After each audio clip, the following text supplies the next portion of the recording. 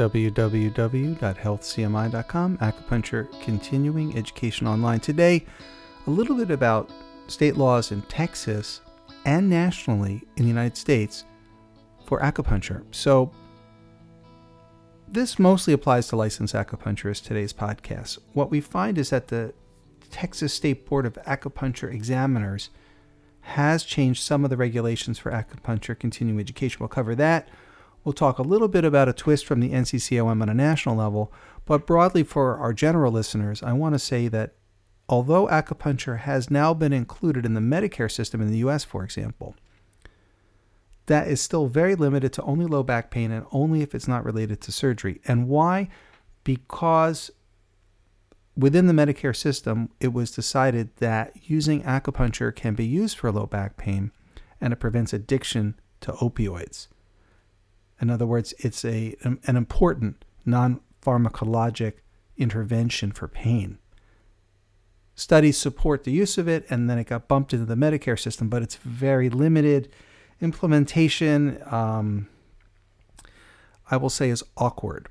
That might be slightly euphemistic. In other words, a licensed acupuncturist who's dedicated years of study to doing this may not be the person in the Medicare system giving you acupuncture. In fact, it could be someone with little to zero training under the Medicare system. Now, we hope to see that improved in the future, but what's happening here is that MDs are the only ones who can bill for it. So depending on state laws, an MD may be able to use acupuncture and call it acupuncture with little to zero training. And in some areas, they may have tremendous amount of training and are highly qualified. It really varies. So quality and caliber of care is not relegated to the oversight of an expert licensed acupuncturist, unfortunately. So that is a huge issue. In fact, nurse care practitioners can do it. Some areas they might allow a physical therapist or other healthcare provider to do it who may not have any training in acupuncture whatsoever. As long as they bill it under an MD's license, it's covered by Medicare. So it's a clumsy rollout, but this is how government programs work. They're recognizing the need to address the opioid crisis. They are trying to offer non-pharmacological alternatives, and they're trying to roll it out in a way that seems consistent with what they've already done. However, this is a little bit new for them, and they had really better discuss this with the state acupuncture boards and the national board. Because we literally know who the experts are in this field, and if they really want to talk about orthopedics, a licensed acupuncturist really is the way to go. So that's the Medicare system. A little clumsy, but at least it's something. People get initially 12 visits. Doctors can write up a little script, get maybe a few more to up to 20 visits a year.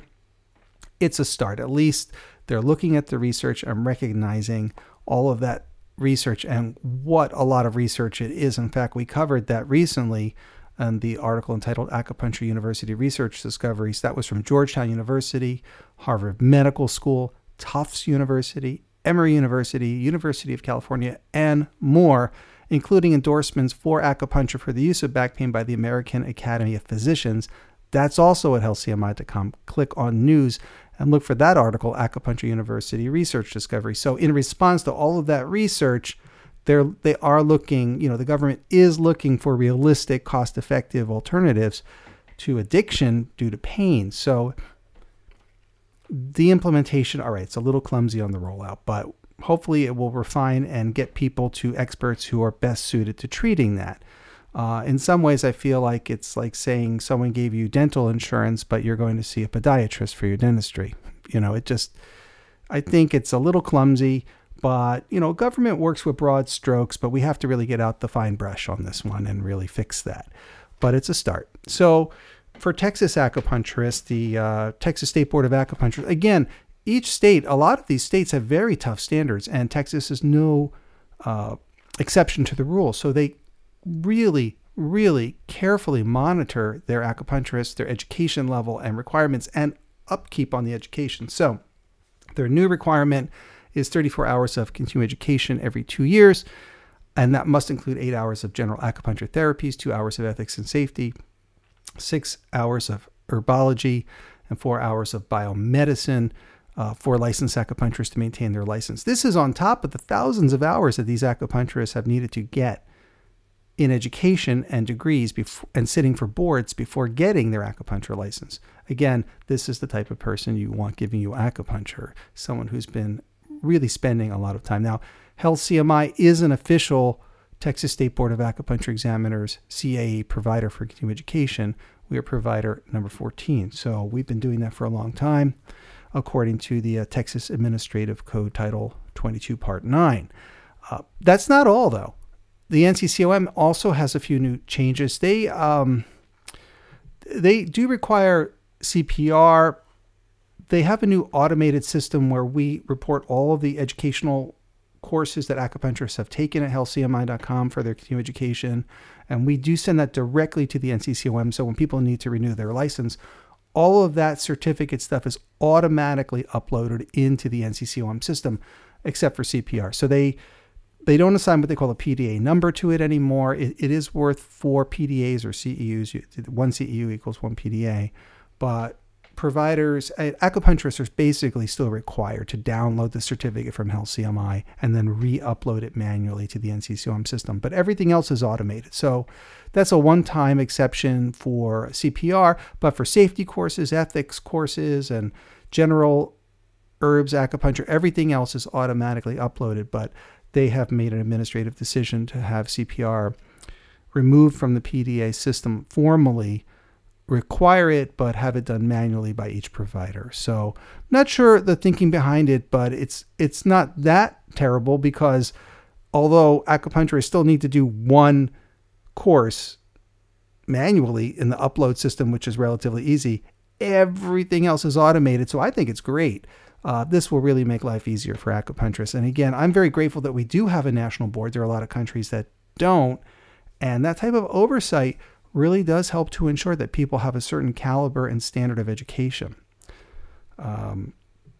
Same is true in Florida, by the way, because Health CMI is, NCCOM, we're provider 602, but in Florida, we are the Florida Board of Acupuncture provider 50-8697, and we also automatically upload everyone's credits there, for example. So literally, the state boards are carefully monitoring not only the licensing of acupuncturists and the boards that they take to get licensed, but also the upkeep of education on their licensure. And then part of the Healthcare Medicine Institute is being responsible and reporting all that information for people so that there's a direct confirmation that they got the education.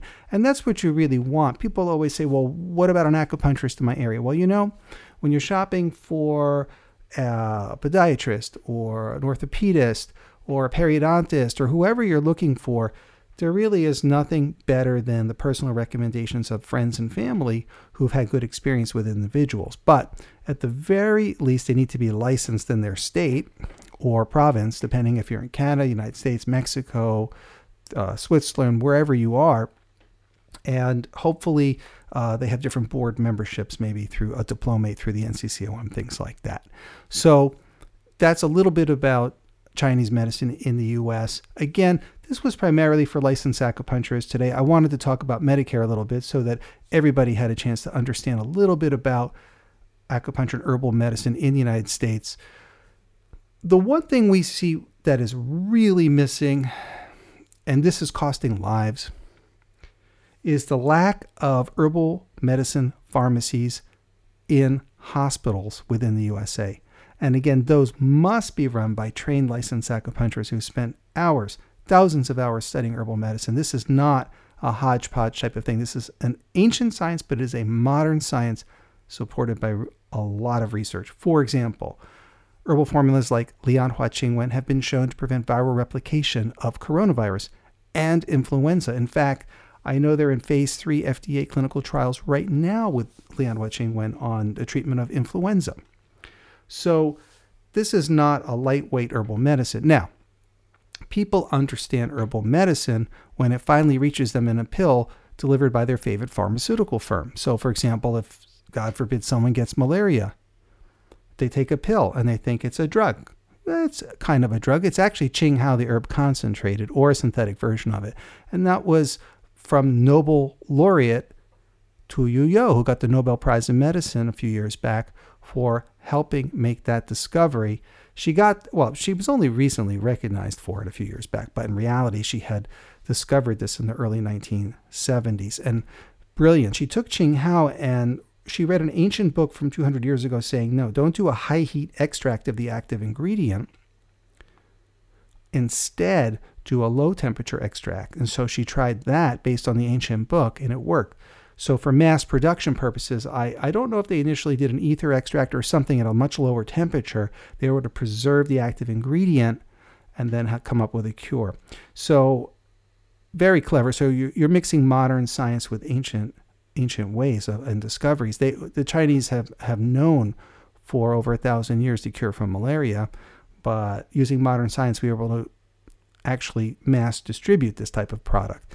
And remember that a lot of acupuncturists might want to boil something like that, but we've discovered that actually it was the room temperature extract.